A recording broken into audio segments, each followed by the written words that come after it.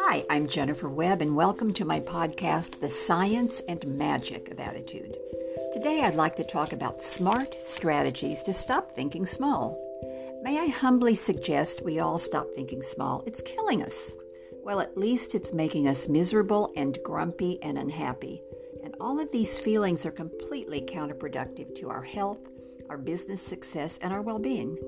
What I mean by thinking small is that all of us are angry to some degree right now. Angry at our politicians, angry that Corona hasn't been contained, angry that financially our worlds have been turned upside down, angry that our lives have been disrupted, and angry that we're so frustrated and we can't do anything about it. Actually, we can. Aside from having conversations with friends, with neighbors, distanced of course, and family, we can change what we're saying to ourselves and begin to take action to heal how we're thinking and what we're saying. And why should we?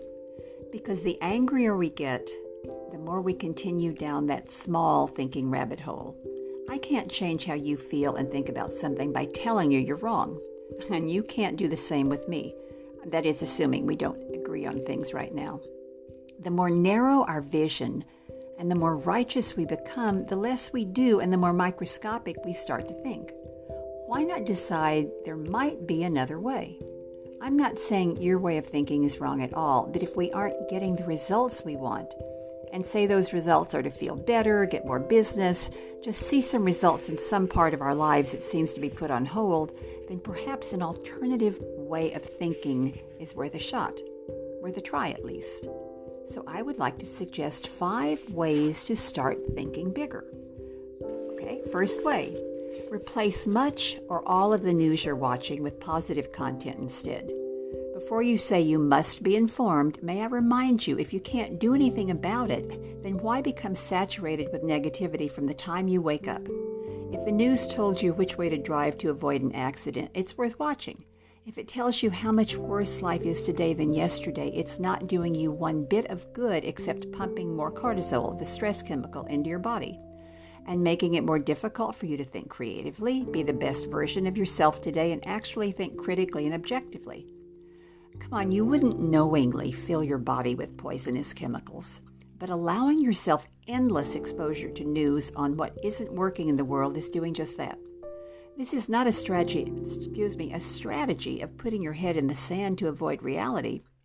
It's putting your head above the clouds, so to speak, to focus on something that will allow you to feel better and take action rather than stewing about facts you can't change. Idea 2. Stop speaking out about what's wrong and what you don't like. Focus on what you do like about the day. Your attitude will either set you free or keep you as unhappy as you choose to be. Mother Teresa said once that she would never fight against something. Instead, she would focus on what she could be for. And there's a really big difference there. Misery is optional, and joy is the catalyst for change. Our thoughts, actions, and feelings work together to produce our experiences. If we want a different experience, a different feeling, then we need to change how we look at things. Try this. Think of a time you felt absolutely joyous about something. A vacation, an afternoon with no stress, a movie you laughed all the way through. Now, really pay attention to how you're feeling and let that feeling permeate, sink in, go all through you. See yourself when you were experiencing that feeling and make it bigger and brighter, the size of a movie screen. Now add color and sound and even smells if you can. Okay? Now imagine you have a remote control in your hand and you're pushing up the volume and brightness with one finger, both at the same time. Enjoy how it feels to feel this great. Okay, now stop and go back to when you felt blah or angry and see that image of you getting smaller and smaller and turn it into black and white and make it transparent. When you continue to focus on the larger, brighter image, you'll start to feel better. This is an example of a strategy designed to change how you're feeling in the moment. The point is, when you begin to feel yourself starting to tighten up and think small, allow your incredible mind to offer you another alternative. In very small increments, we change how we look at something, and our behaviors and our outcomes change. Idea 3. Take some kind of action. The smallest movement on a continuous basis will yield results. Will Rogers said, even if you're on the right track, you're going to get run over if you just sit there. And sitting there is another term for being stuck, giving up, not moving forward. Create 5 new and different strategies to move your project forward. And don't be afraid to go over the top in your ideas. When you add your right brain creativity into the mix, you end up with new insights that can be channeled toward the results you're looking for. Remember, we're habitual thinkers, and more than 90% of our thinking comes from our subconscious. Unless we pay attention to how we're thinking, our best intentions will not move us forward. Right now, we need to be creative. As an example, you might consider becoming part of a mastermind group to get insights from others. By the way, I have a great version of that starting in August. Or hiring a part-time employee to free up some of your time, or get a coach, or take off half a day to go fishing. Einstein said imagination is more powerful than knowledge. Now, that's a hard quote to take at face value because we all know the value of knowledge, but we need imagination to propel us past information onto discovery. And we need imagination now to help us see what a positive future will begin to look like. Another way to take action is to imagine the top 5 people, living or dead, you'd like to be in your think tank. People who you admire, whose brains you would love to pick each day. Now imagine they were on your advisory board and you were asking their advice.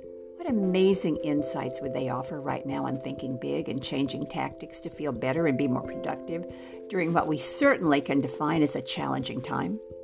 By the way, if you're interested, ask me and I'll tell you the 5 amazing people I have on my committee. 4, create something fun today. When we can find an element of fun in what we're doing, it increases creativity and enables us to be more resourceful and effective in strategizing our goals. It sure does help with stress as well. Many top executives emphasize fun, including Tony Hsieh, the CEO of Zappos, who spells out the importance of an upbeat attitude in his best-selling book, Delivering Happiness. Thoughts create chemical reactions in our body. And as we pay attention to what we're thinking, the better we feel, the better we think, create, and solve problems. Create mandatory fun breaks each day, even if you can't leave the house. Whether it's to exercise, take a 30-minute lunch break outside, or something entirely different that brings out the kid in you. These are investments in a better life, and they enable you to be more productive. 5, act optimistically, even if you aren't feeling particularly hopeful. According to research, if you act like the future can be positive, you're apt to start thinking that way, and then you're more willing to put in time and energy to make that come about. Dr. Norman Vincent Peale, author of The Power of Positive Thinking, said there would be times he would be wallowing in self-pity, and he would have to get out and talk about positive thinking. Well, he would act as if he felt positive and inspired and upbeat, and he explained that once he was finished speaking, he actually felt most of the time like he had only pretended to feel earlier. And in order to do that, it's also imperative to pay attention to when you start to think small again, when you start to feel pessimistic, and change what you're saying to yourself. Charles Duhigg, author of The Power of Habit, said it's important to identify the routine of a habit. MIT researchers discovered a simple neurological loop at the core of every habit, a loop that consists of 3 parts: a cue, a routine, and a reward. So when we pay attention to what triggers our negative thinking, what we do once it's set in motion, and what the reward might be, then we can start to create change. Life may not change for a while, but it will ultimately change. We'll look back on 2020 and how we chose to handle the crisis. We can continue to think small and stay focused on all that's not working, or choose an alternative strategy that enables us to experience joy and hope and possibility, even now. As always, we get to choose. Thank you for listening. If you like this, please follow, please share it with others, and go to my website, magiccom.com, to hear more podcasts, read my blogs, and see what I have to offer. Until next time, I challenge you to remember we have the power to choose how we think, regardless of what's happening around us. Stay safe and healthy.